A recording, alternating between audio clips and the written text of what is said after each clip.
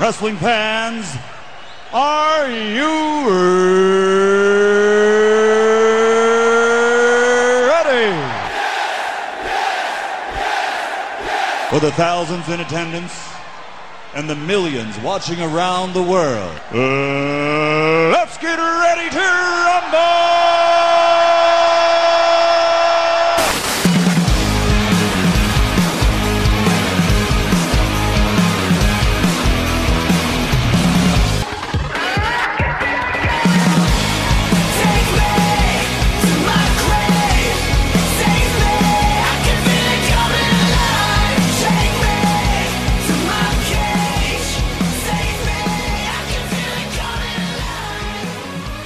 What's going on, guys? Welcome back to Wrestle Rant Radio for Thursday, October 22nd, 2020. I am Graham G.S. Matthews. Hope you guys are doing well. Before we welcome on Mr. Marceau to talk all things Raw, Hell in a Cell, NXT, and AEW Dynamite, I'm going to be airing my exclusive interview here today with Impact star and, as he says, the TNA World Heavyweight Champion, Moose, that was conducted last week to promote Bound for Glory this coming Saturday on FITE TV, pay-per-view. He's going to be facing EC3 in an unsanctioned match. Very much looking forward to that. We had the chance to talk all things Bound for Glory, his career, Impact's growth, and so much more in an exclusive interview. You can read it right now on What Culture, but I'm going to be playing the audio of that interview here today as well. Before we even get to that, though, you can check out new episodes of Wrestle Rant Radio every single Thursday on iTunes, Stitcher, Spotify, Podbean, Google Play, I think I said Podbean already. We're all over the place. WrestleRantRadio.com, WrestleRant.com. Check out the show, rate the show, review the show, subscribe to the show, and never miss an episode on Thursdays. Find me on the socials at WrestleRant, Facebook, WrestleRant on Twitter. Facebook is facebook.com/Graham.GSM.Matthews, and also on YouTube, youtube.com/GrahamGSMMatthews. So without further ado, here's my exclusive interview with the Impact star and the TNA World Heavyweight Champion, as he'll tell you himself, Moose. How you doing, man? Doing great. We got Bound for Glory coming up next week, and super excited for you're going to be facing EC3 in an unsanctioned match. You've been in Impact for over 4 years now. Do you still feel pressure going into these big matches on pay-per-view, or at this point, is it just more of another day at the office for you? Just another day at the office, man, and no pressure at all. I call myself a veteran of this game, and no pressure. It's a day that I feel like myself and the whole locker room should be excited about. I know I am, and I can't wait for 24th.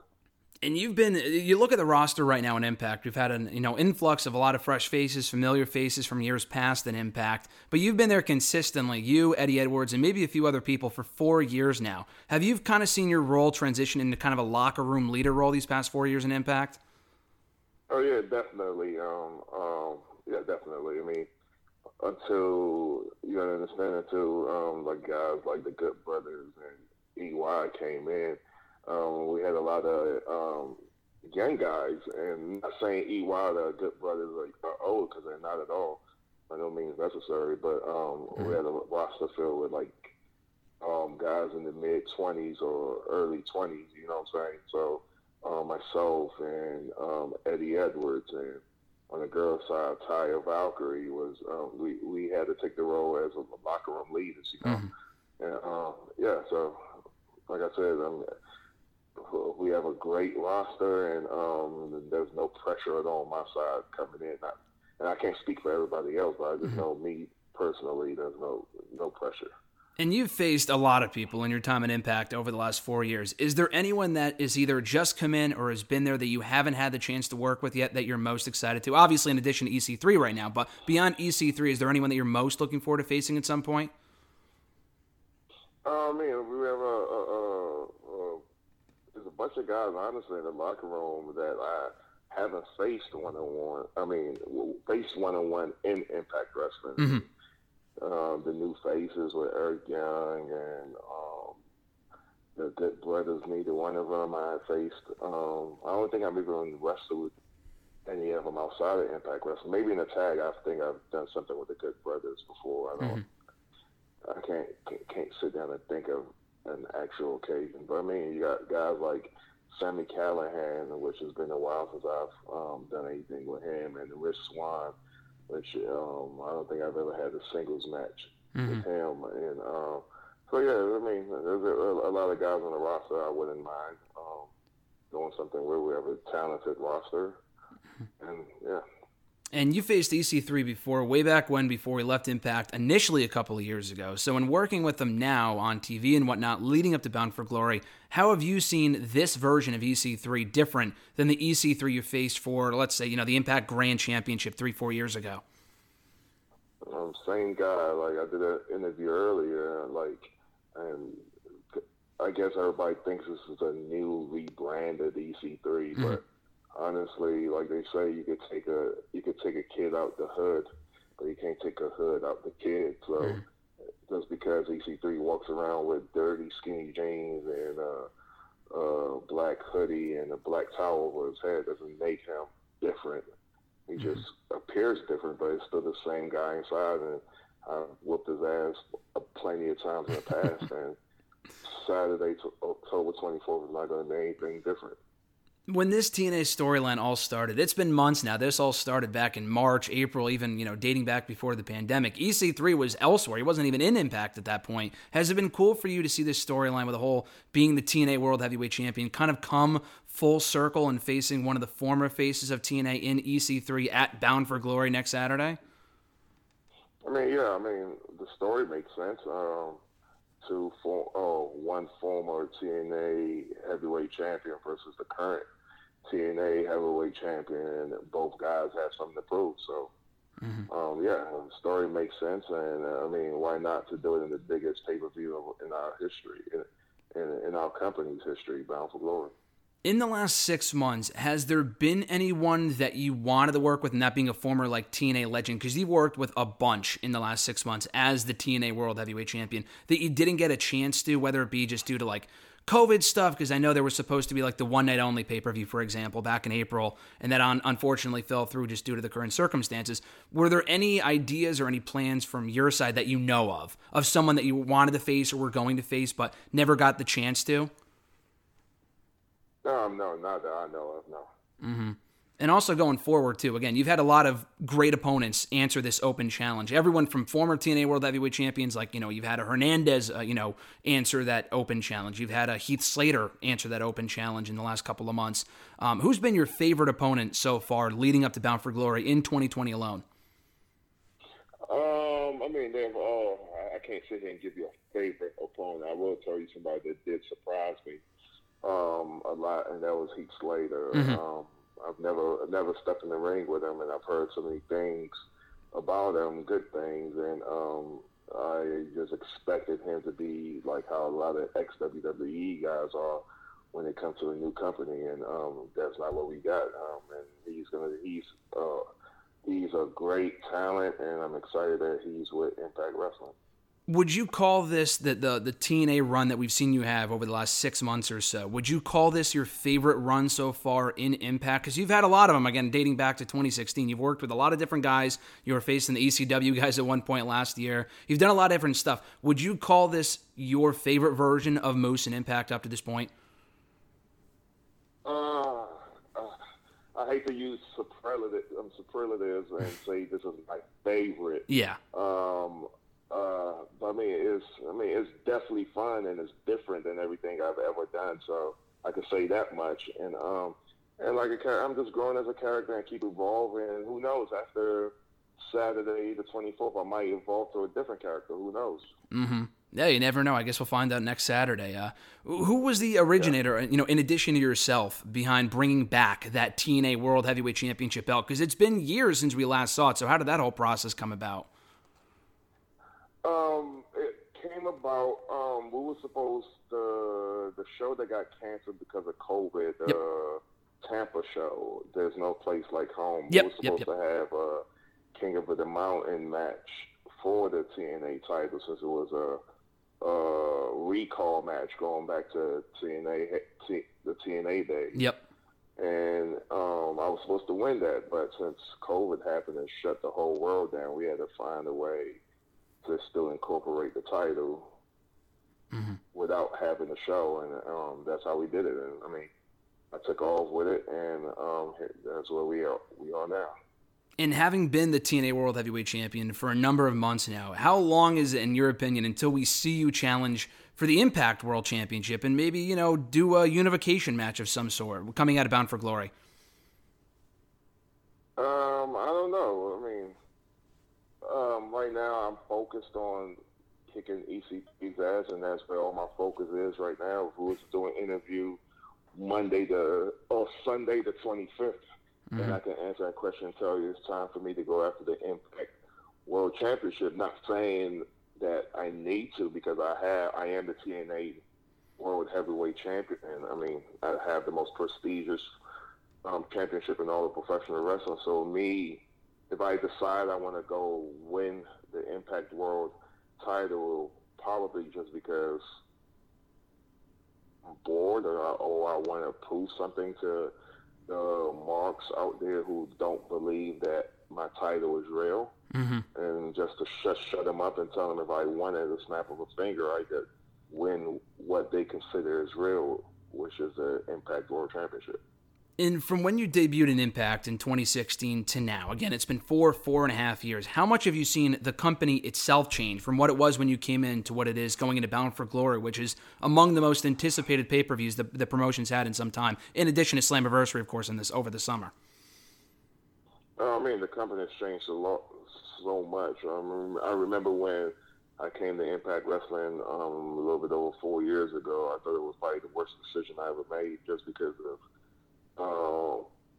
how bad the company was being ran, but and Anthem bought the company and put Scott and Don in charge, and things made a quick turnaround, like a 360 change, and I think as of right now, a lot of people will say that we're probably the top 2 wrestling companies out there right now, which is great. No, yeah, most definitely. I mean, the product from week to week is great content on Access TV. It's a lot of fun to follow. I mean, you mentioned right there, but when you showed up in 2016, I think it was that Bound for Glory, you faced Mike Bennett on that show. But I think there were like rumors going on at the time the show may not even happen because it was such in just turmoil and whatnot. Were there ever any doubts in your mind? Okay, the company might go under at this point, because again, there's been talk about that forever. But like specifically around that point, it seemed like it might actually happen. Were there any worries from you at that point that it could actually come to fruition? I mean, yeah, definitely. I mean, like you said yourself, that pay-per-view, going into that pay-per-view, my first ever Bound for Glory, 2 days before the pay-per-view, we didn't even know if we was going to have a pay-per-view, because there wasn't enough money or whatsoever, or whatever the causes were. But a lot of the talent was worried that there might not even be a pay-per-view, but and that's how bad the company was back then. But I mean, like I said, it's been a 360 turnaround with Anthem buying the company and Ed running the show and putting Scott in charge and Don doing his thing. And I mean, it's like I said, we're probably the best wrestling company out there. But just to make, for argument's sake, I'll say top 2, just with the quality of our wrestlers and the show, the stuff we put on week to week on TV and the storylines. So like I'm happy to be a part of the company, and I'm happy that now we're considered a competing, stable, great wrestling company, Yeah, I mean, with how much the company has changed in the last 4 years, your character on screen has changed immensely as well. I mean, you've evolved so much in those 4 years to the point where you're almost a completely different person that we see on Tuesdays and on these pay-per-views. For you, in your Impact run, at what point did you really start to feel like, okay, this is it? When did it really start to click for you? And was the heel turn 2 years ago kind of the catalyst for all the success that we're seeing from you now? It could have been. I mean, like I tell people, there's a point of your career that the light turns on and you start to get it. Yep. And I think when I had my feud with Eddie Edwards, that's when the light bulb inside my head turned on and clicked, and that's when I started to understand what professional wrestling really is, and what being an entertainer and being a pro is all about. Mm-hmm. And it's crazy, too, because we see you now, you cut promos almost every single week on the show. I think an argument can absolutely be made that you've been developed into one of the best talkers in Impact today, which, again, is a stark contrast to, like, let's say 5 years ago in Ring of Honor when you had, a manager at the time. You had a mouthpiece, and we don't see that now. You just do all your own promos, which is cool. So what would you attribute the strides that you've made on the mic since your Ring of Honor days, since your early Impact days? What would you attribute all the strides that you made on the mic to? Just hard work, man. A lot of hard work, a lot of practice, and just that light bulb clicking inside, and just knowing, just understanding professional wrestling and understanding what needs to be done and how to be a better pro. I mean, I would say it's more just the clicking than more the practice, because there's guys out there who practice on talking and practice on doing moves and practice on being wrestlers, but they still don't get it until one day it finally just clicks. It might be a storyline they're in. It might be a match they're in. It might be a moment they have in the match and it clicks. Mm-hmm. It might be something somebody tells them and it just clicks. And for me, it was that angle I had with Eddie Edwards, and for me, that's when it clicked. And I was like, oh man, maybe I need to do this, and maybe I don't need to do this, and maybe I should say this, and maybe I shouldn't say this, and maybe I should appear like this, and maybe I shouldn't do this anymore. Mm-hmm. And for me, that was that moment for me. How is this match coming up with EC3 at Bound for Glory next Saturday compared to the other matches that you've had? Because you've had your handful of matches against Mike Bennett. You had the tag team match 2-3 years ago with Stephen Bonner. You faced Ken Shamrock last year. So, I mean, obviously it's an unsanctioned match next Saturday, so I guess that's obviously the biggest difference. But how does this compare to the other matches you've had so far at Impact's biggest pay-per-view of the year? This is different because this is in an undisclosed location, which I don't even know where this location is. So it's hard. It's definitely hard to prepare for. I mean, my other Bound for Glory matches, in the past, I've known what kind of match there would be, who would it be against, where it was going to be at. So I knew how to train for that, like what the weather would be like, what kind of shape I need to be in, what's the altitude, and all the different scenarios that I could train for. But in this case, I have no idea yet where this match is going to be at until the night before when I find out. And by then it's too hard. It's too late to train for it because I've already been training for this. I've already been training for EC3, but I'm sure he has the same issues too because he doesn't know where this location is going to be at. Maybe he does. I don't know. But I mean, I'm confident in my abilities, and I'm sure EC3 is confident in his abilities. So I mean, when we see each other Saturday, October 4th, we'll see who confidence reigns supreme. 100%. Final question for you, Moose. You kind of mentioned it right there, but what can fans expect from this unsanctioned, undisclosed location matchup? We've seen some matches like this in Impact and other promotions, this past year, stuff like this, cinematic-esque matches, stuff like that. What can fans look forward to in this fight coming up next Saturday with you and EC3? There will be blood. Mm-hmm. It's going to be great. Fans are looking forward to it. It should be awesome. The whole pay-per-view's, shaping up to be awesome. So thanks a lot for the time, Moose. I appreciate it. Best of luck next Saturday against EC3, my man. Thank you.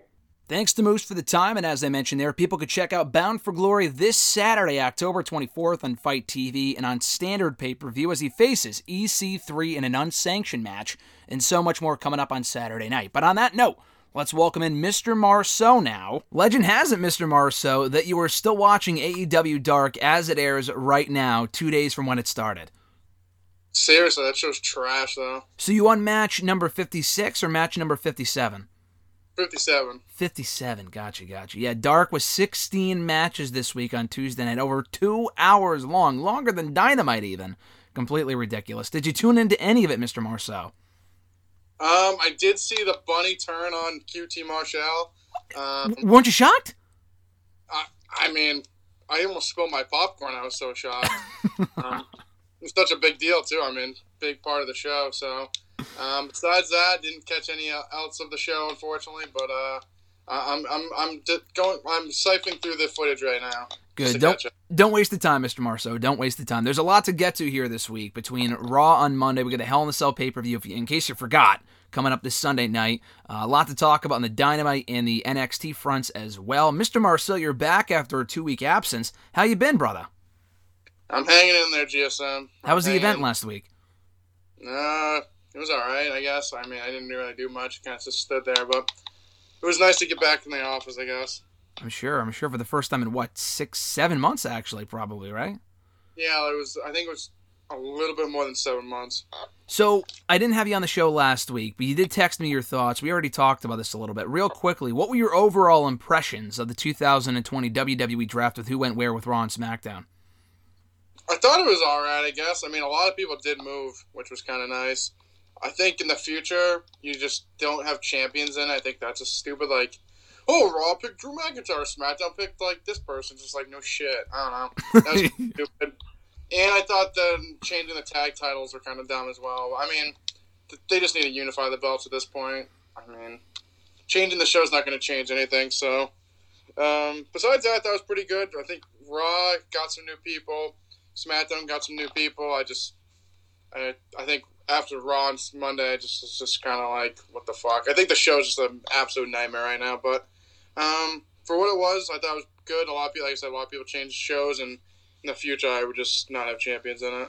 That's a great segue into our Raw review from Monday night, which was not a great show overall. The season premiere of Monday Night Raw. And would you agree that SmackDown was far better last Friday night with their grand premiere, their not re-debut, but like the grand premiere of SmackDown on Fox last week, the season premiere? Yeah, I enjoyed SmackDown way more than Raw this week.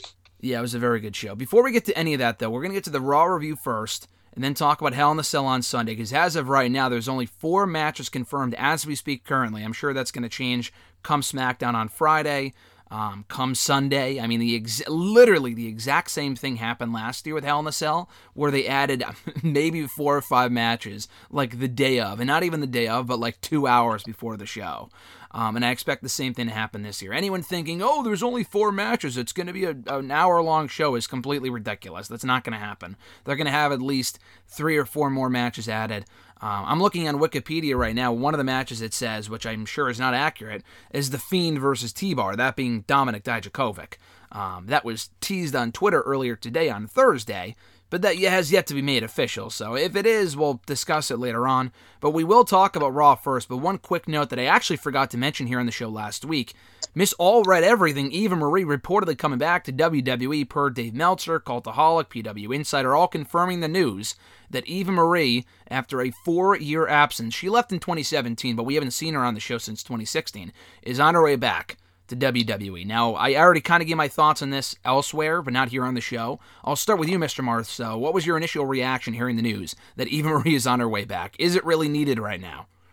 Definitely not. I mean, she was never that good in the ring. She was just there for her looks. You said she's been gone since 2016? Yeah, she left. I think she actually took time off right after, or right before SummerSlam, because she was supposed to be in that 6-woman tag team match at the pay-per-view that year, and then she got suspended, and then she never came back. And that's when Nikki Bella returned, and then we haven't seen her since.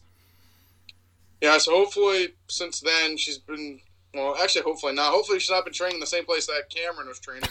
That's exactly what I was thinking. Yeah, exactly. It looks like she hadn't got any better, so if she's better in the ring, I guess. I mean, I don't think she really needed. They have plenty of people now that they don't use her before she left are way more talented and have a lot brighter futures than she does. But like I said, maybe she got the right training, but I wouldn't hold my breath on that. So what does this mean? That we're getting the return of Nikki, Brie, JoJo, any other former Total Divas castmates? Now that we've had Cameron come back to the ring, we've had Eva Marie come back to the ring. Is JoJo next? I mean, she could come back ring announcing. I mean, I know she has kids, so maybe she's done for now. But who knows? I just don't think it's necessary right now to have her. They have plenty of other women they're not doing anything with. Why waste time with her? especially coming out of the draft, too. Now, we kind of already talked about this with the Raw Women's Division and how they kind of have... I think they have a lot of potential players there. I guess we'll kind of save those thoughts for the Raw review. Well, we might as well just get into it right now. We'll kind of go all over the place with this Raw review right here. But Asuka and Lana, Raw Women's Championship match on Monday night. And, Asuka beat her in 2 minutes, as she should have. Lana has never, ever been positioned as a credible threat in the ring. So the match was exactly what it needed to be. Anyone expecting her to go in there and have this breakout showing was kidding themselves. That was never going to happen. I actually just said in an article for Bleach Report today that I think, and a lot of people aren't going to like this, I think if anyone could go back to NXT and really benefit, it might be her. Just because...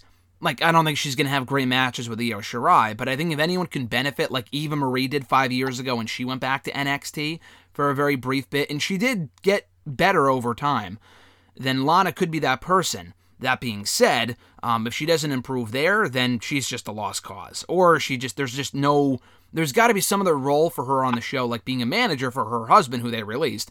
That would be better for her. But you look at the Raw Women's Division right now, RJ. You had Asuka and Lana on Raw this week. Who the hell could possibly care? But you have that division, though. You have Shayna. You have Peyton Royce, who could be someone at some point. Lacey, Alexa, Nikki, among other people. Nia Jax, who cares? Charlotte Flair will be back at some point. What are your thoughts on the current state of the Raw Women's Division and what more they could be doing with that division to give Asuka some more credible competition?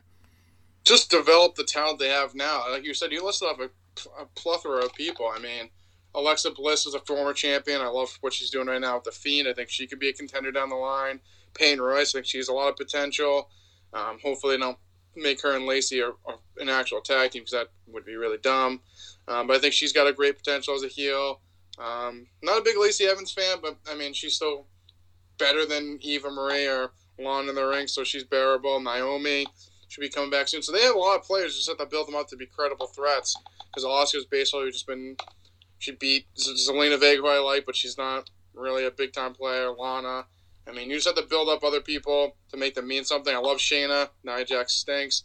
That division's a joke. They should just disband that division as well. The tag team division for the women is as pointless as the men's division is. So I think they have the pieces. You just kind of got to put them in the right place. I mean, I think we also neglected to mention Mandy Rose, who currently finds herself in a very forgettable tag team with Dana Brooke. I mean, I don't know if we've talked about this before, but I mean, I'm sure we have. How pointless is a dude? That you have Mandy Rose in a tag team coming off that big win over Sonya at SummerSlam.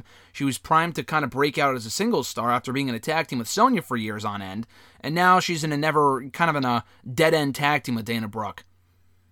Yeah, I mean, I think she still needs some work to get better to become like a potential breakout as a single star, but like just keep thrusting her in makeshift terrible tag teams won't help her out at all. So I like Mandy, like you said, after that win at SummerSlam, I guess we would assume that she would be coming out and doing something better than she is now, but they have a division that's dead with the women's tag team division. They need somebody in it, so they just thrusted her in a makeshift tag team that no one cares about. So she's another person. So yeah, Raw does have a lot of people with a lot of untapped potential. Some people that have some good potential. You said Charlotte. Charlotte's great. Naomi's good. Alexa Bliss. She's been a champion not in a while, so you could build her up with her new character with The Fiend. So I think they have the talent. They just kind of have to put the pieces together, make some storylines with the women not based on the title that actually mean something. Like, I don't care that Lana gets powerbombed or fucking Samoa dropped every week through the fucking ringside table. Does nothing for me. Mm-hmm. Just build these people up. I think they have I think they might have too many people that a lot of people probably will get lost in the shuffle. SmackDown probably could have used some of them, but yeah, I mean, I guess that's kind of probably one of my takeaways from the draft. I feel like SmackDown kind of got shafted a little bit in the women's division. I think Payne should have went there.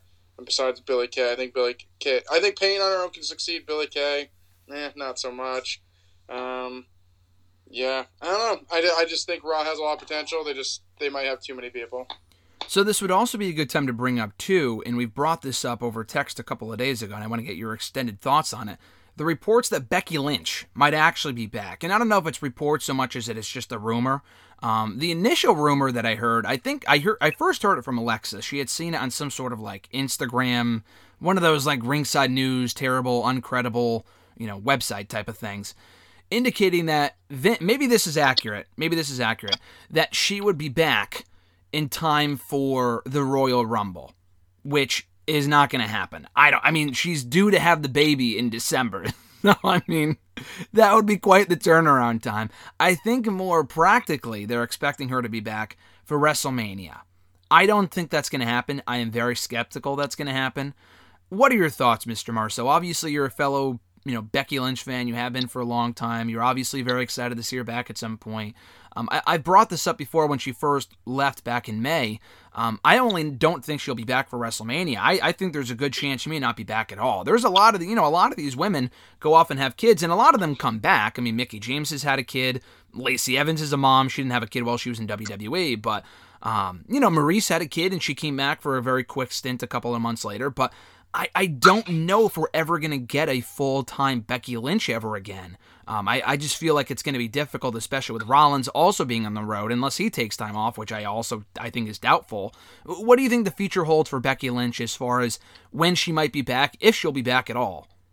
Yeah, I mean, I don't know a lot about recovery from having a kid. I mean, I don't think it'd be that quick of a turnaround, but I mean, I'm not a professional in that field, unfortunately, so I couldn't tell you. But I mean, I did see reports that they're not planning on running house shows or traveling in 2021. So, I mean, if she was ever going to have a comeback and have a little run before she officially hangs up the boots, if that's what they do and they're planning on staying in Orlando for the next year, I mean, that's probably where they'd probably either move there or they could live there, and then she could have 1 year back, and then once she's done with that and they start traveling again, she could just hang up the boots for good. But, no, I mean, I think if she comes back, I would assume she's going to be on SmackDown. That's where Rollins is.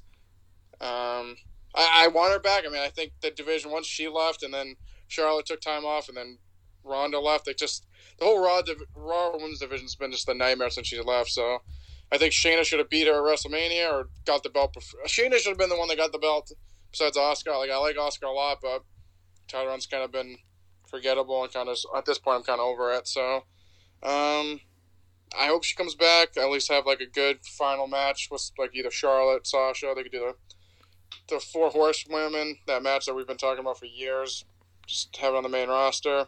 But no, I mean, who knows? I'm not sure exactly. Like I said, I'm not sure exactly how the recovery for that stuff works.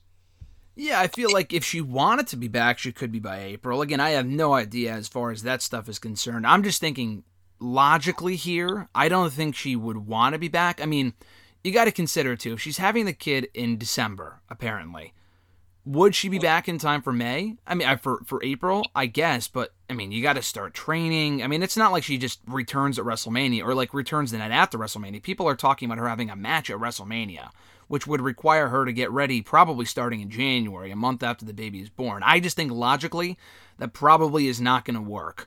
Let's say in a different scenario, or let's say in this scenario, actually, she somehow manages to come back for WrestleMania. She's a workhorse. Maybe she will manage to get back in time. I just don't think it's necessary. And they also have enough women where, obviously, it would help if they had Becky. They don't need her. I think if they built up some other women, they don't necessarily need her around, although it does help, of course, as I mentioned.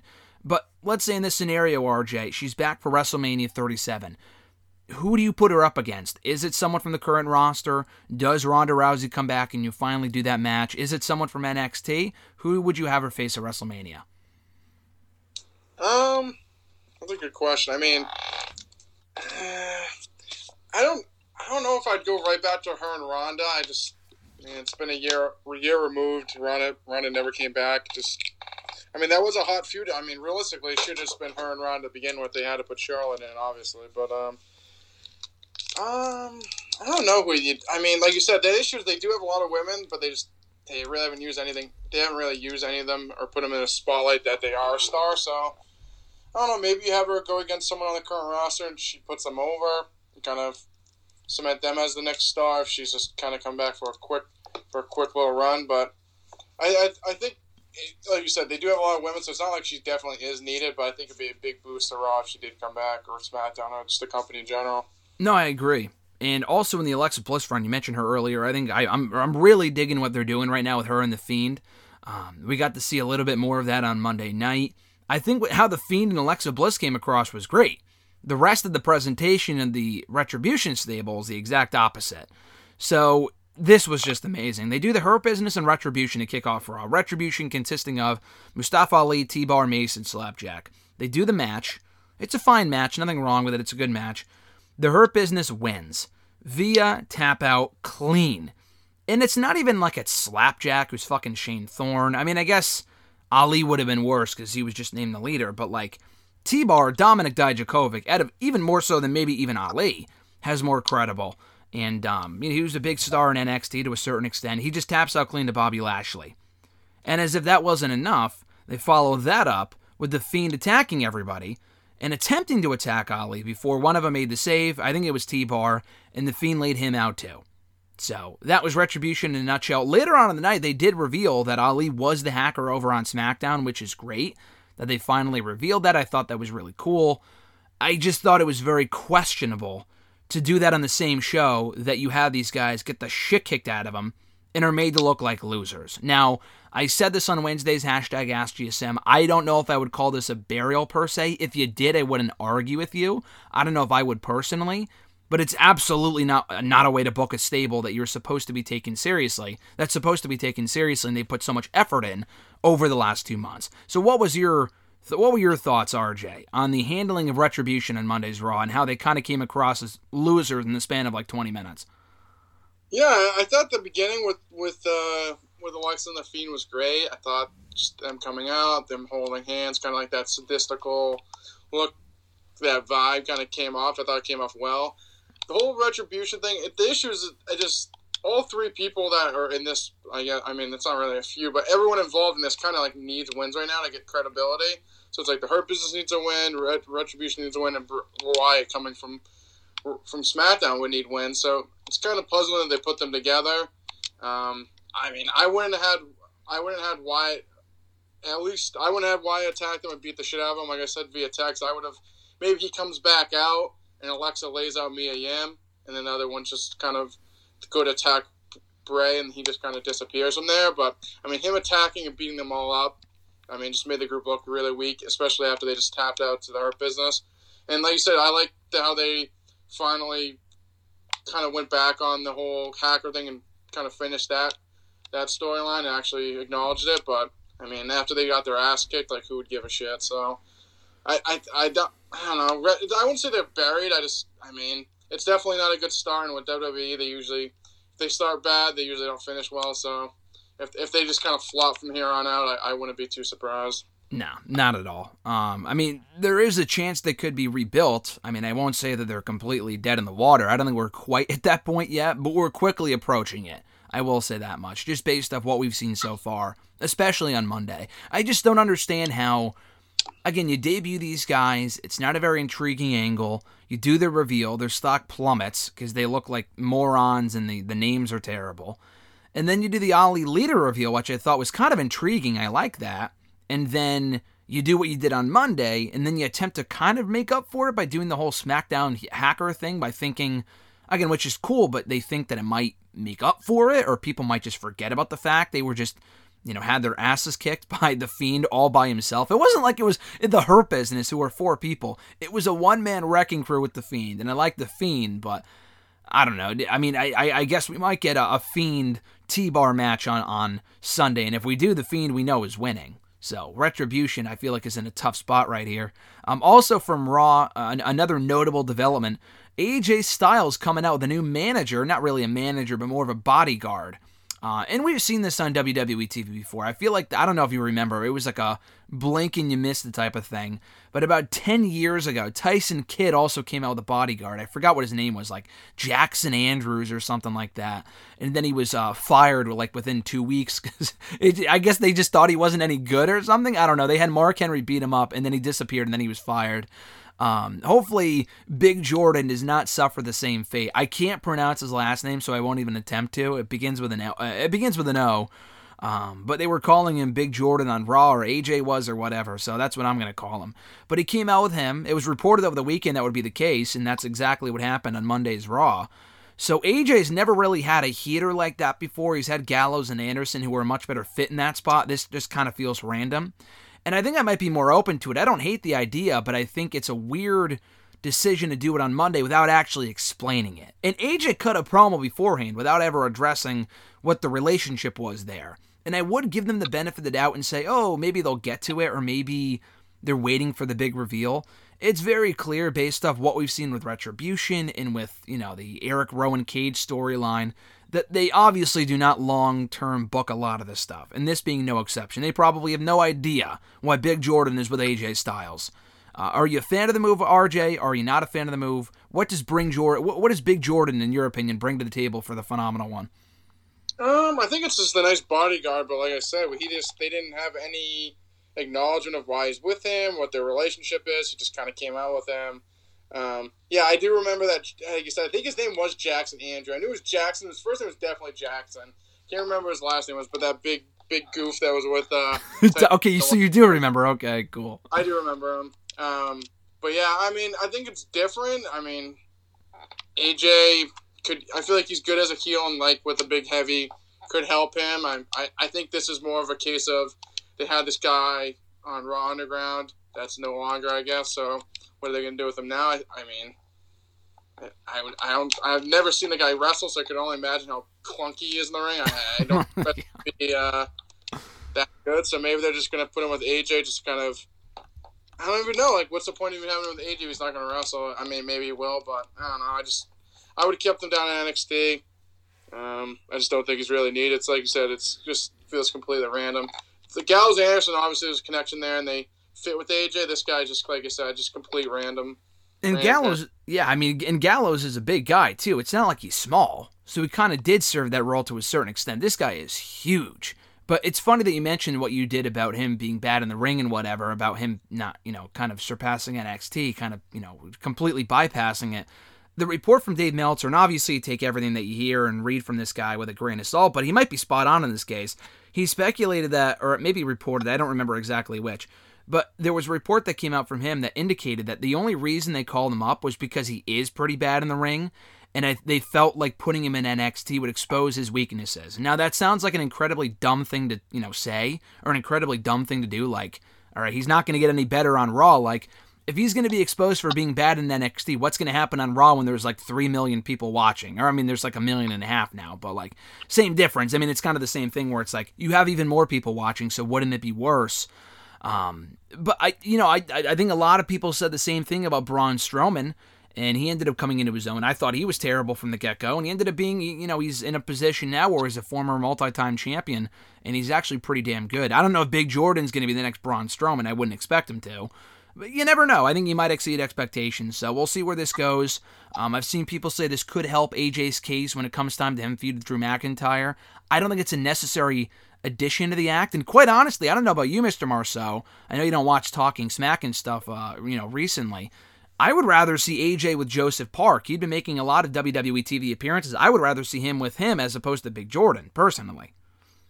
Yeah, I don't know. I just... Well, I'll let it go. I'll ride with this big goof, but we'll see where it goes. I think, like you said, like if he was an NXT, he'd probably be on his own. So like if he's clunky and shitty in the ring, you'll definitely notice it more. They could just have him like team with AJ or get involved and just do like simple big man shit, and maybe that'll help him out. And then down the line he can get back. I mean, I don't blame the guy for being clunky. I mean, he's 7'3". I mean, holy smokes, he probably can't even tie his shoes. So it's not his fault. I mean, that's big ass person, so we'll see, but I'm not holding my breath for this guy to be the next Braun Strowman or anything like that. Well, speaking of Strowman, we'll get to this final note from Raw here, just because it wasn't a very good show, and I don't want to go into my match breakdown. We will get to the Hell in a Cell predictions, and I say predictions, but there's only 4 matches made official right now. Braun Strowman versus Keith Lee on Raw. They were hyping this up for a week out. They had that big brawl last week, which was actually kind of entertaining. This was a complete just let down. This was not even, it was a match, but it wasn't really a match. Keith Lee's first loss on Raw, first pinfall loss, one-on-one. Not a very good match. I thought the finish was weak. Yeah, Keith Lee stood tall afterward, but I don't know. I just didn't really feel like this did anyone any favors. And I understand you don't want to have Braun lose too often. I know you can't have Braun lose all the time. The guy hasn't won many matches, I feel like. He hasn't also lost a lot either, but he lost to Roman on Friday. He lost the championship at SummerSlam. He got pinned to Payback. You got to start protecting the guy. I realize that, but I feel like it doesn't do Keith Lee any favors, who's already been on the main roster for 2 months now and really does not feel special at all. Yeah, I like Braun a lot. I think, like you said earlier, he's pretty. I wouldn't say he's a limit in the ring. I don't know. I just feel like he has lost a lot lately, so it's just like hard to take him seriously. So a win would help him obviously because he could use him. But I don't know. I like Braun a lot. I just think they've dropped the ball with him at this point. Not that I don't care. I'd rather see Keith winning and getting over and getting more attention than him at this point. Yeah, I agree. We'll see where this goes. Obviously, the feud will continue. I just don't have high hopes personally. So on that note, we'll get to Hell in the Cell on Sunday. We'll talk about this quickly before getting to Dynamite and NXT. There's only 4 matches made official. Like I said, I think I saw The Fiend and T-Bar added to the card here on Wikipedia, which I don't think is accurate unless it was just added in the last 20 minutes. But we only have 3 championship matches, all of which are inside Hell in the Cell, and then Jeff Hardy versus Elias. For matches I expect to be added, I would think the Street Profits versus Ziggler and Roode is going to be added. Maybe Sami Zayn and Otis for the Intercontinental Championship. Any other matches you think might be added, RJ, before Sunday? That makes sense. I hope not. I want it short and sweet. I think that's too much to ask for. I don't think we're getting a 4-match card, but I guess we'll see. It's different during pandemic, during the pandemic era. We've got a lot of short shows, and I appreciate that, but I feel like even Money in the Bank was at least 5 matches, so we'll see. We might get Bray Wyatt versus T-Bar. I don't think that's made official yet, but if we do get that match, do you expect the Fiend to go over? Obviously. I mean, I don't know. I like Wyatt, but just with the character that he is now, he's like basically unstoppable unless he runs into Goldberg. So I mean, I don't know. So like I said, the Fiend needs wins and Retribution needs wins. I'd rather Wyatt go over. I mean, if they do face, I think Wyatt will kill the guy. But who knows? Maybe they have like a DQ finish just to do a shitty WWE finish. But I mean, if Wyatt's losing the fucking T-Bar clean as a sheet, there's a problem. Hey, we got the Fiend and Rollins last year in one of the worst matches I've ever seen. So he doesn't have a great track record at Hell in the Cell. I don't know if the Fiend is going to walk out of this thing victorious, but in all seriousness, obviously he will. Jeff Hardy, Elias, I could see this one going either way. I think the feud will continue. I think Jeff Hardy wins, though. I think Elias just came back, so obviously it would make more sense for him to win. And Jeff Hardy could lose 1 million matches and still be beloved, but I don't know. I feel like he's coming off the triple threat loss last week. He lost to Lars Sullivan on SmackDown. I could see him winning here and then Elias attacking him afterward to keep the feud alive. So I think Jeff Hardy winning is my pick. Yeah, I'll go with Jeff Hardy as well. I think, like you stated, he's a veteran at this point, and he's so established. Like he could lose 100 matches and it wouldn't change anything. So I like Elias. I think he's just very limited in what they've done with him.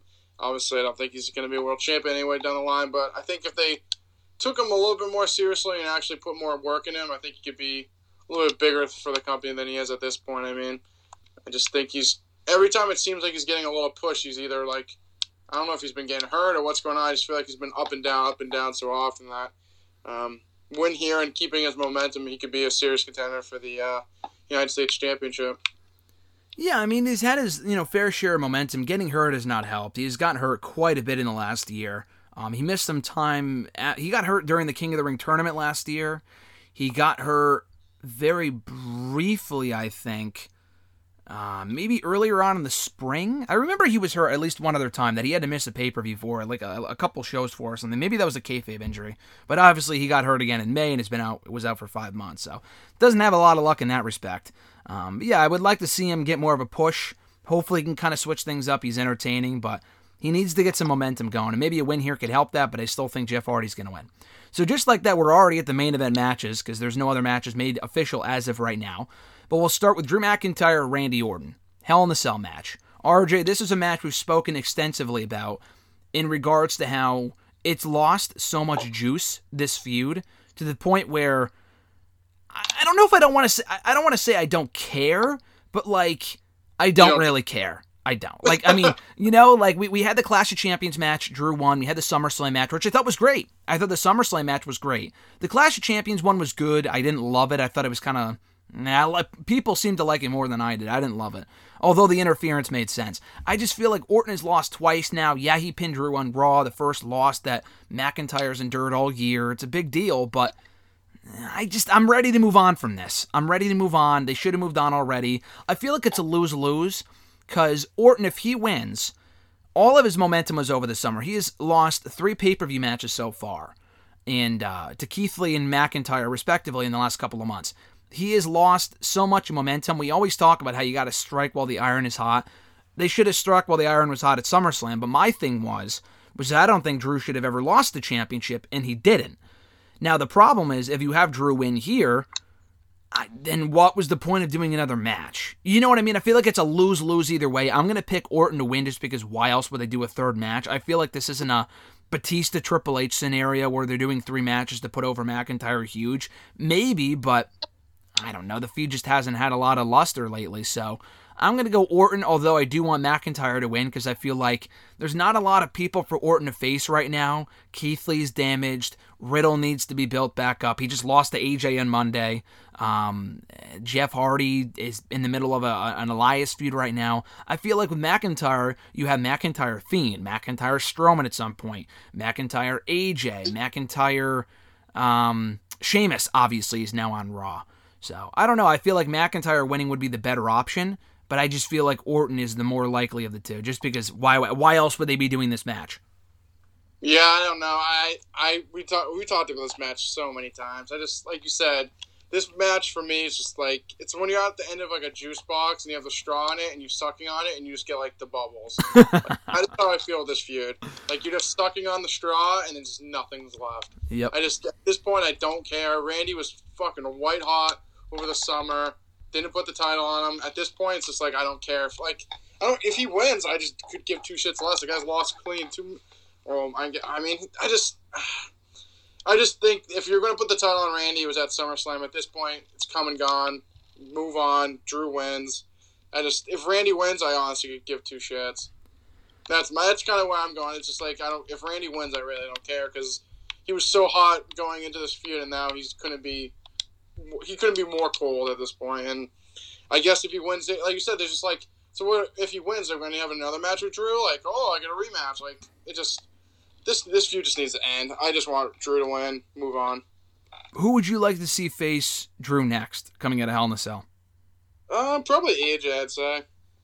I think I would save AJ. I want to see Sheamus, but then again, he just lost to Kofi on Raw, so maybe not Sheamus right now, but I don't know. Yeah, AJ would make sense, though. AJ would make sense. The Fiend is not a feud that lights the world on fire for me, but I mean, I don't want to see Drew lose it to The Fiend, probably. So we'll see, but I think AJ would be cool at some point.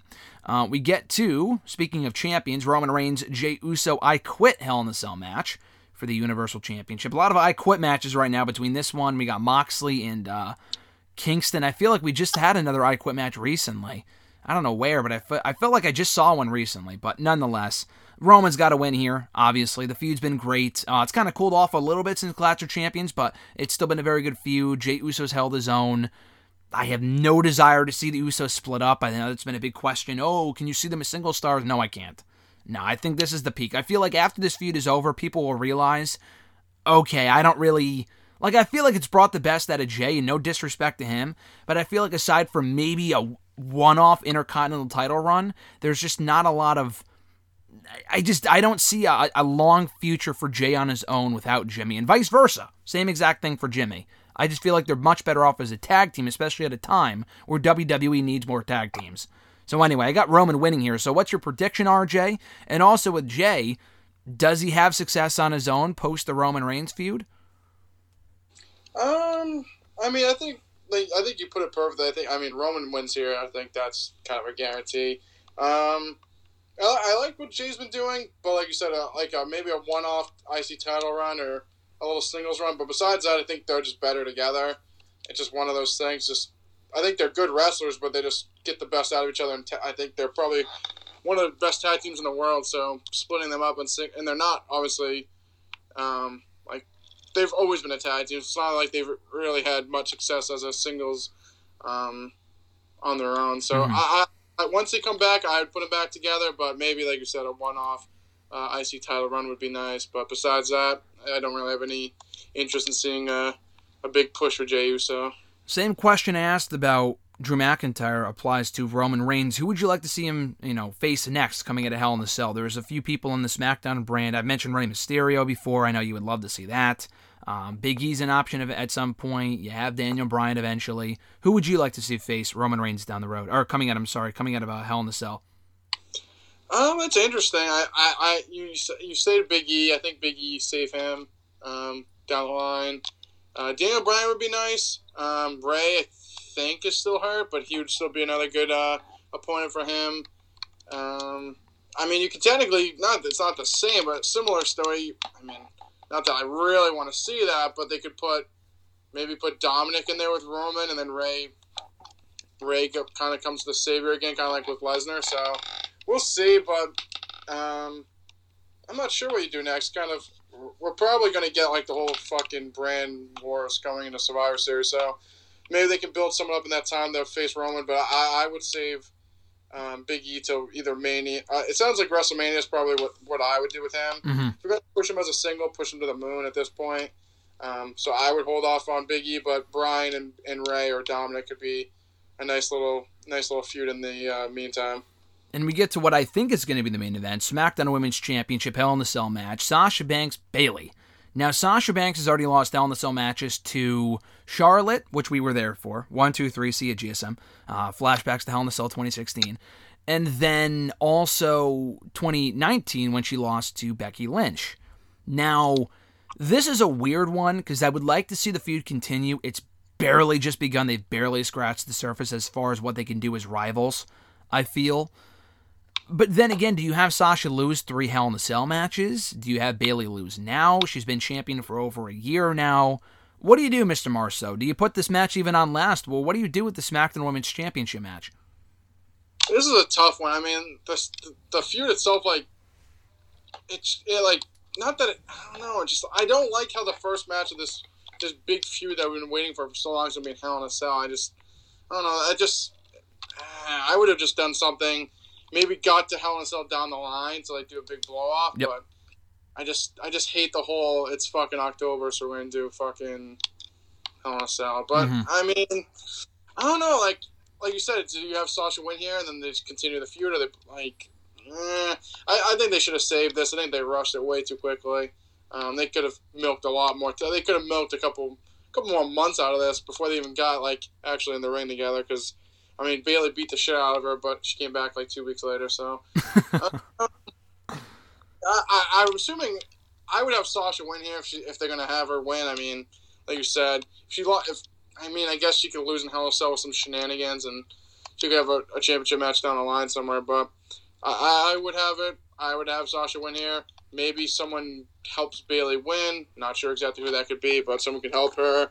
And then they could write off Sasha for a little bit if they kill her, and then they could do it down the line again. But I don't know. I like Bayley a lot as a champion. At first I kind of didn't like her as a heel, but I think she's morphed into that role very well. I'll go with Sasha, but I think they should have waited down the line to do this match. I think they kind of rushed it. I agree. It's a weird thing is they want Bayley to win to keep the feud alive and to drag this out. But like you said, Survivor Series is usually brand warfare. This is the main event of the pay-per-view. This would be the time to do it, I guess. She's in The Mandalorian coming up next weekend. I think Sasha's going to win. She'll finally get the moment that she probably should have gotten 4 years ago in Boston when we went. And then it's like, oh yeah, of course Sasha's going to win. It's her hometown. Why wouldn't she?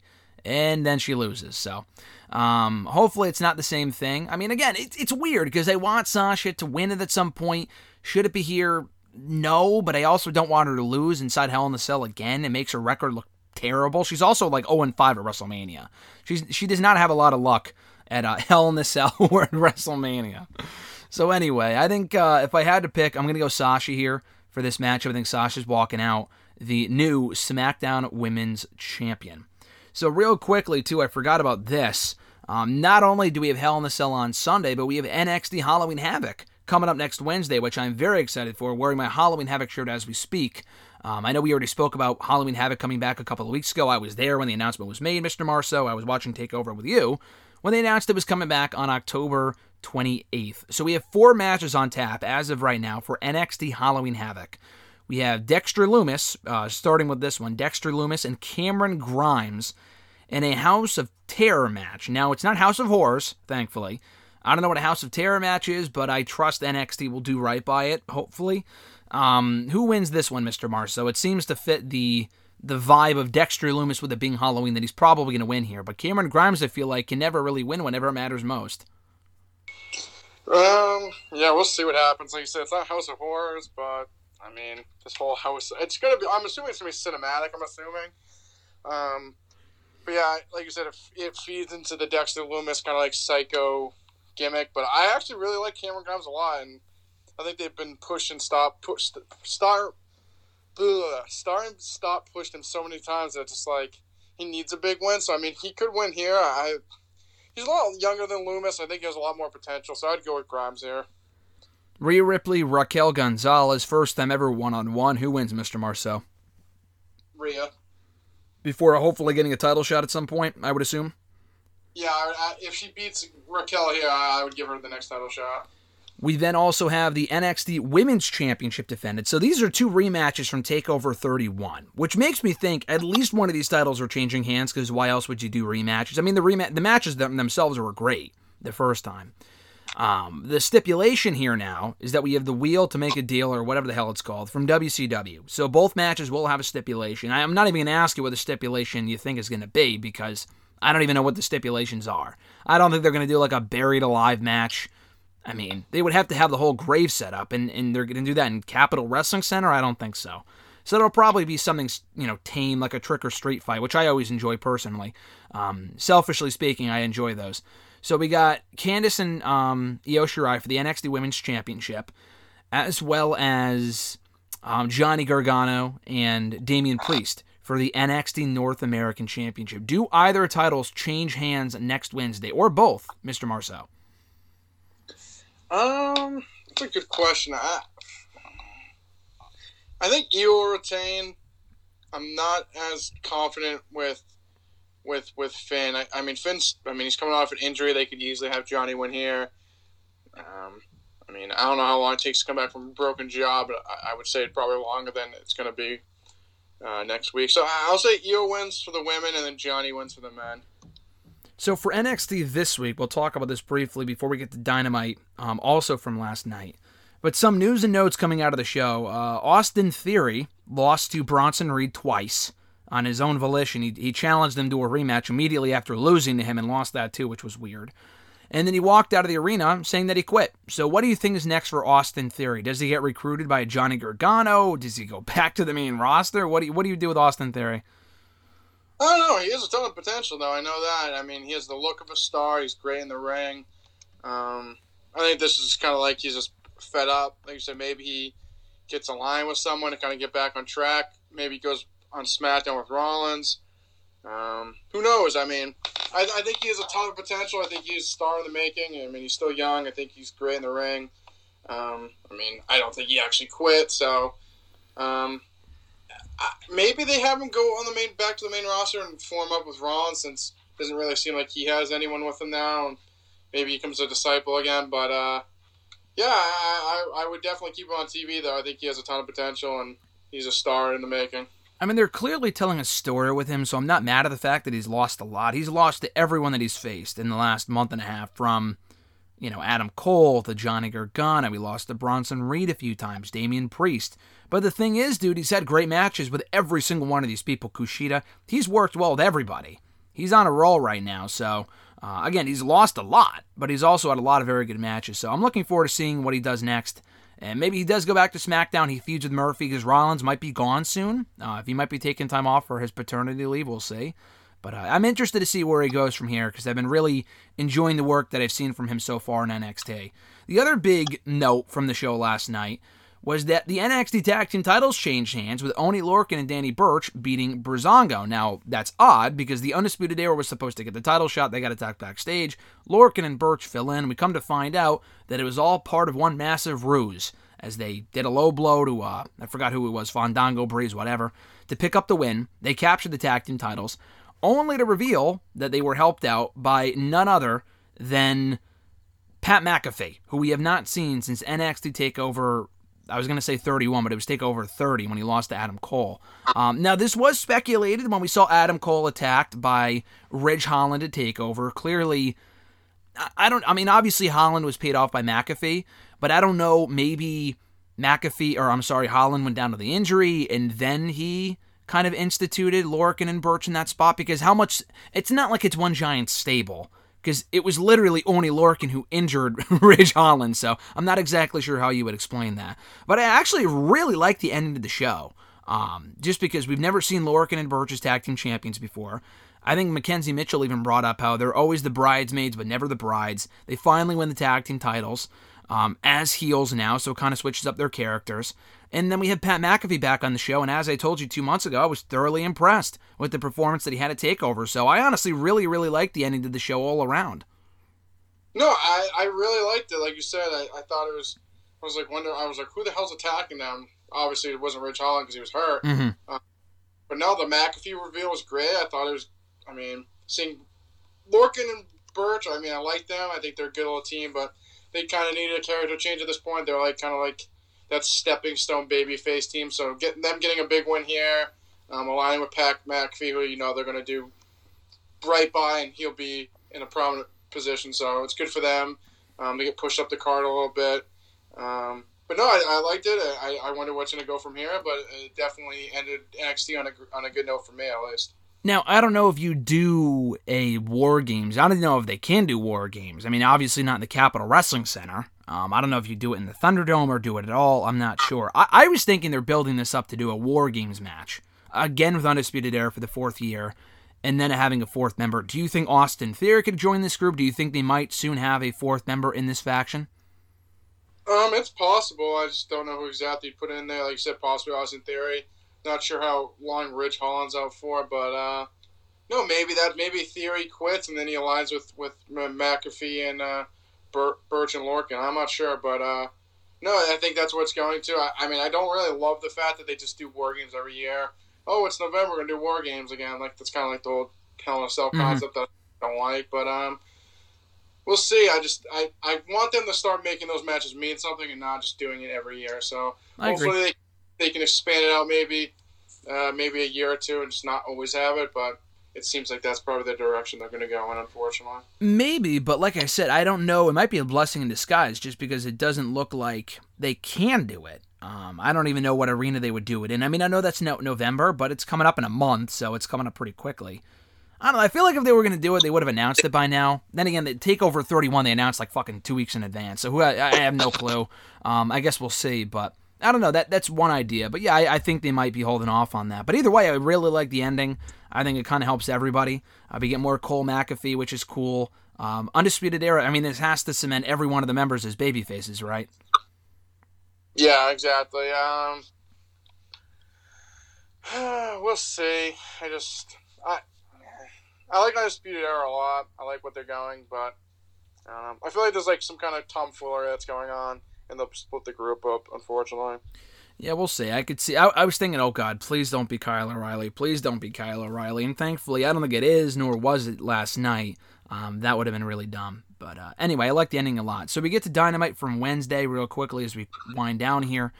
We had the beginning of the AEW World Championship #1 Contenders Tournament, with the 2 finalists facing off in Full Gear with a shot at the AEW World title hanging in the balance for later down the road, next pay-per-view, whatever. So we had the first 4 matches to kick off the show, and that was the entire first hour of the show. It went a little past 9 o'clock Eastern, which was cool. So the entire first hour was completely devoted to this tournament. We had Adam Page knocking off Colt Cabana. We had Kenny Omega completely squashing Sonny Kiss. We had Wardlow beating Jungle Boy, and then we had, what was the other match?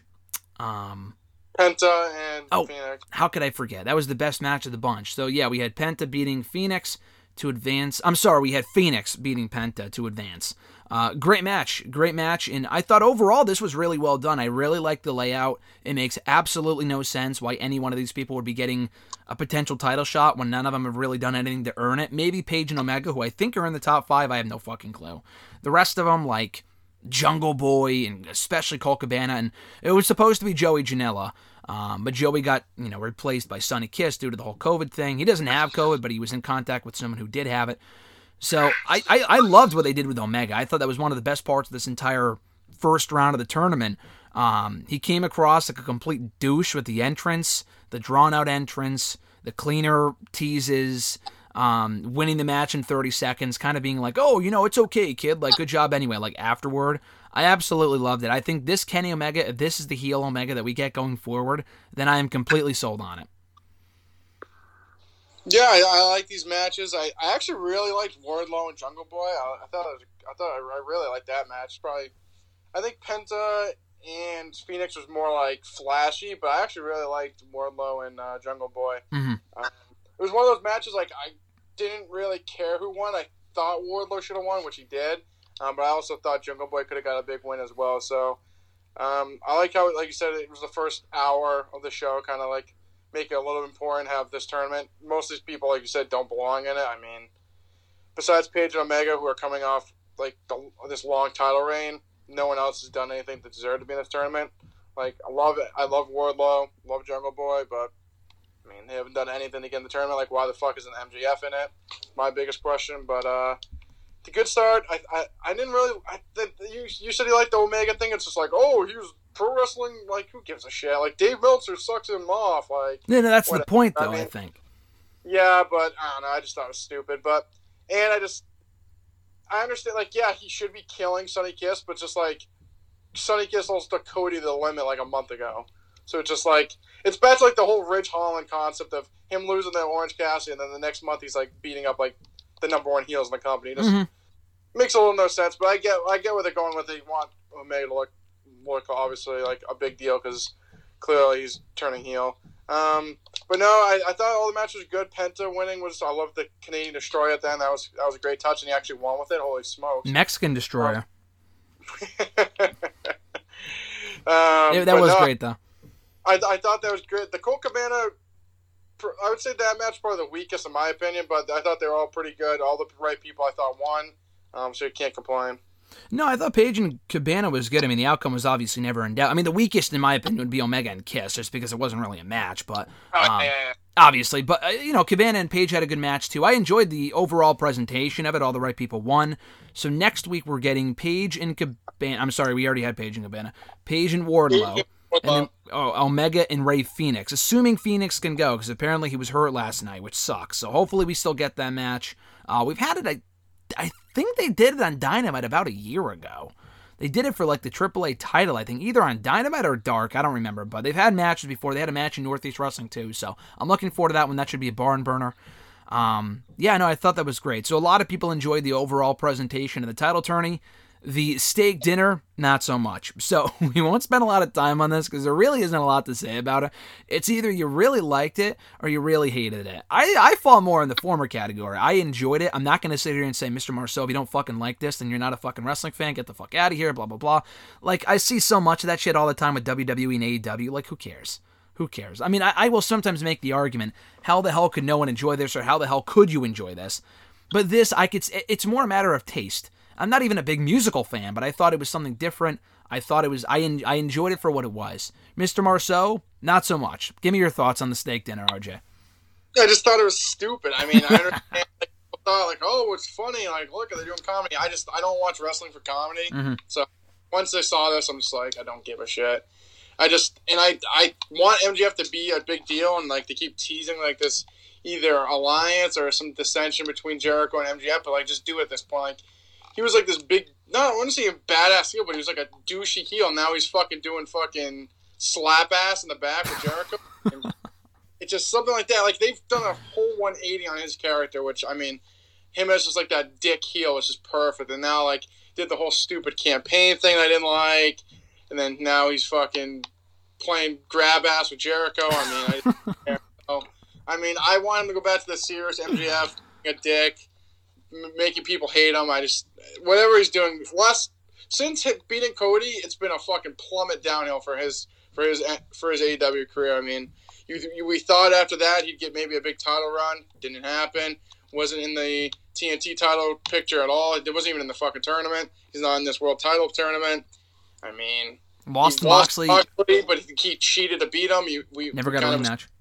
We thought he'd get a rematch. Never happened. So, I mean, he just keeps getting in this point that they just don't really even know what to do with him, or they're just like, I don't know. He's just never on TV, and it fucking annoys the hell out of me. And then he's on last night, like I said, playing grab ass with Jericho. I don't like it. I don't care. Jericho's a fucking joke in my book now. And he's gone the same direction. He was this bad heel, like big character, like biggest star in the show. Now he's doing stupid shit again. So I hated this. I did not like it at all. Right when it started doing the whole musical thing, I fucking fast forwarded through the whole thing. I'm like, I don't need to see this. I thought they were doing Jericho and Hager in the tag team division. They don't need to do that. I mean, after that great match with Serpentico and fucking Luther. I'm surprised they haven't got a title match yet. Yeah, no, exactly. I'm sure it's coming. It's coming soon enough. But yeah, no, I think so. My issue wasn't really with the segment itself last night. I enjoyed it for what it was, but I completely agree with you as far as the consistency goes with MJF. It's all over the place. Like 1 week he's a badass heel, the next week he's doing comedy, and he can do the comedy stuff well, which is why I enjoyed that segment. The problem is that, you know, he was really taking Moxley to the limit. Dude, didn't he, like, make him bleed on the Wednesday before the pay-per-view? Like, didn't he beat the fuck out of him or something like that? Like, he did, yeah. He was like, oh, man, a more of aggressive heel, and then he's doing a musical. Like, you know, I enjoy it, but it's just all over the place. And that was just like a month ago. So, I don't know. I'm not a big fan of the inconsistency of the MJF character. We'll see what they do with it, but I just feel like they don't really know what they're doing with any of these guys, and that includes Inner Circle. Like, Jericho, they don't know what to do with. MJF, they don't know what to do with, so they're just kind of putting them together, which is fine, but there just has to be more consistency, I think. So finally, we had the Young Bucks become the number one contenders last night to the AEW World Tag Team titles, beating the Dark Order's John Silver and Alex Reynolds. I mean, come on, man. I enjoy John Silver, but like they should not have been in this spot. Private Party, and it looked like he kicked out at the last second. I thought maybe Private Party did kick out and they'll add them to the match. I don't think that's what they're going to do, but never mind. So they were in there, and then Butcher and Blade, I think, were the last team as well. So it was a good match, and I enjoyed it, but the thing with me, dude, is one, the match, this was fine. These teams should not have been in this spot. They have fucking power rankings. Like, I thought the gauntlet with the power ranking teams a couple of months ago was great. That made sense. This made no sense. It was a fucking bingo drawing to determine who was in the match. That's ridiculous. Second of all, the Young Bucks and FTR. It should be a great match. We've been waiting a long time for it. They've taken their time with the build. I think that's great. The problem is, who the fuck are we supposed to cheer for here? Because, like, it's supposed to be the Young Bucks, and I guess that's what they were supposed to be doing when they put sympathy on them by attacking them afterwards with Tully. I'm not even really sure why Tully was masked. Like, we already knew Tully was with them, so why was that a big reveal? But anyway, so they try to put sympathy on Matt, but these guys were fucking dicks for like a month and a half. So why would I want to see them get cheered? Why would I want to cheer these guys? Why would I want to see them win the tag team titles? I just feel like the dynamic is way off here in the match with FTR. As big as it is, doesn't feel as big as it should be. Yeah, I mean, the issue with this is that I don't know why they did this. Like, MJF coming, or not MJF, I can't get over MJF still. I still keep bringing him up. But right when they brought FTR in, like, they were, like, not that they butchered it, but, like, they were kind of like tweeners, and they were feuding with Butcher and Blade and the Lucha Bros who are heels. Then also they just turned, then they officially turned heel. It's like, okay. But then once they officially turned heel, then the Young Bucks turned heel, which made no sense. It's just like, why are you turning both these teams heel now? Like, okay, and I just, like you said, any casual person, the last 3 weeks, they've just been super kicking random people. They're in pissy moods all the time. It's like, why would you want to cheer for these people? And then FTR heels, so you're like, why would I technically cheer for them? Totally unmasking, it's like, dude, who cares? Guy's been useless as a manager, so I mean, I guess they had to get him involved somehow, but it wasn't like this big reveal. They had to, like, it was like DDP coming out on fucking Raw in 2000, revealing, for Christ's sakes. I mean, that sucked too, but at least it was a big deal when it happened. Mm-hmm. But no, I think, like you said, I just don't think it's been as hot as they kind of teased it was going to be. I like FTR, the Young Bucks, not my cup of tea, but they're good in their own way, I guess. But I think this match should be a lot harder than it was. And like you said, there's no clear heel or babyface. And I mean, I'll be cheering for FTR, but I mean, I think they had a lot more buzz going into this when they first came to AEW, and now it's kind of petered off, unfortunately. Yeah, I feel like if they took their time with the Bucks getting a title shot, like by having them win more matches, like they beat Jurassic Express at All Out, then you have them beat another team, and then another team. They have to kind of work their way up. Being put in the number one contenders match because of a fucking drawing does not make them seem credible. Beating Private Party for the 5th time, beating the Dark Order signature losers, and the Butcher and the Blade, who they've already beaten as well, does not make them feel like they're worthy of a title shot. And then they're out there beating, being dicks to Tony Schiavone and being dicks to Alex Marvez and whatever. I don't know. I would say any other time, like, oh, put this in the main event, but I feel like it doesn't feel like it should be in the main event of that Full Gear pay-per-view. And even Moxley and Kingston, like, I'm looking forward to it, but, I mean, Kingston really hasn't been positioned as a real in-ring threat yet, so I don't think that should be the main event either. I don't know, I just feel like they're kind of in a weird spot right now. Full Gear feels like it's coming up kind of quick, because they just had the anniversary show. So it's like the TakeOver thing, and TakeOver was great. Maybe Full Gear will be great too. But I feel like they don't even really know what they're doing with this pay-per-view. Darby Allin, I mean, I know he beat Ricky Starks, but just rolling around in the body bag down a fucking skateboarding ramp to earn you a title shot? Like, they got to explain this stuff, you know what I mean? Like, and then what the fuck do you do with Sheeta? Where's the women's division right now? Does Britt Baker get a title shot? Like, she won a match last night, and I think that'd be great. But I think they should build to that. I don't want to see it randomly added to the card. I just feel like it's a giant mess right now. Yeah, I mean, I wouldn't do Moxley. I mean, like we talked about earlier, technically he never submitted. I mean, he fucking passed out. So, I mean, didn't tap out or submit. He even went to sleep. So, any other form of, like, in MMA, it's not like you just get a rematch right away if someone puts you to sleep and you didn't tap out. I mean, you lost. So, I understand that's what they're going with. But like you said, they've never made Eddie Kingston a threat at all. I mean, he's won a couple matches on Dark. Okay, who gives a shit? Yeah. I mean, I don't know. I think probably it should probably be this. So I'm assuming if they have Paige and Omega in the finals, maybe they'll do that as the main event. I mean, maybe I don't know. The women's division, couldn't tell you last time I saw Sheet on TV, so not sure exactly what they're doing with that. Yeah, it just seems like a nightmare. Like you said, Darby Allin falling down a ramp in a body bag supposed to make me take him seriously. I just think he's a fucking idiot, but it's another talk for another day. But yeah, it just seems like everything's like not that. When is Full Gear anyways? Not next Saturday, because next Saturday is Halloween, but the Saturday after that. Yeah, so like I guess it is creeping up on us. Yeah, I mean. Like you said, I think where they had the anniversary show positioned, it just seems like everything's kind of clustered. It seems like a very quick turnaround. We'll see what happens. I mean, I think the show will be good. It can't be any worse than All Out was, so we'll see. That's so true. But, I mean, we're also aren't we getting fucking Sammy and Matt in like an ultimate deletion match or some stupidness? Yeah, so we're getting an elite deletion match. That I'm actually looking forward to, just because it's a cinematic match. The other ones were entertaining. They were going to do it a while. They should have done it 6 months ago. It's a little late, but I'm looking forward to it though. No, I'm out on this feud. I'm just done with. Matt Hardy's just going to take time off. He's next week fighting Sammy Guevara again. I don't know. I feel like Matt will win. It just like does nothing for Sammy. Like, no, it doesn't. No, I feel like if it's at Matt Hardy's compound, then Matt's going to win. But Sammy already lost it All Out, so it's kind of a weird situation, you know?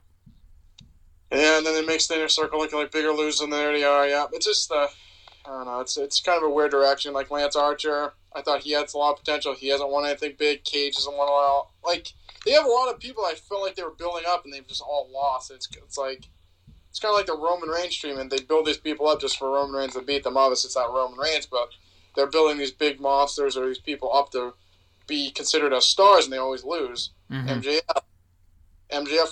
lost his big match. Lance Archer lost his big match. Cage lost his big match. Brody Lee lost his big match. Like, you go down the line, it's all these people that they built up to be, I don't know if be stars the right way, but be put in that light, and they just all lost. So Eddie Kingston really hasn't even got to that level that he was even built up to even deserve this. So we'll see. I mean, I think after Full Gear, I'm assuming their next pay-per-view, well, they'll probably do like a special Dynamite edition. Won't be till Revolution, which is February. But not that I think they're lost. I just think they need to start ironing out some new things. I like Moxley. I don't know.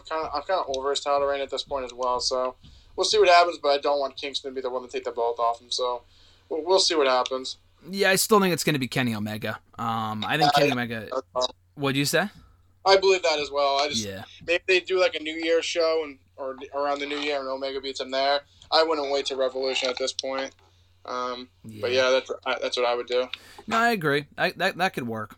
That could work. I mean, it depends how hot the feud is, but I mean that's 4 months away, or closer to 4 months away.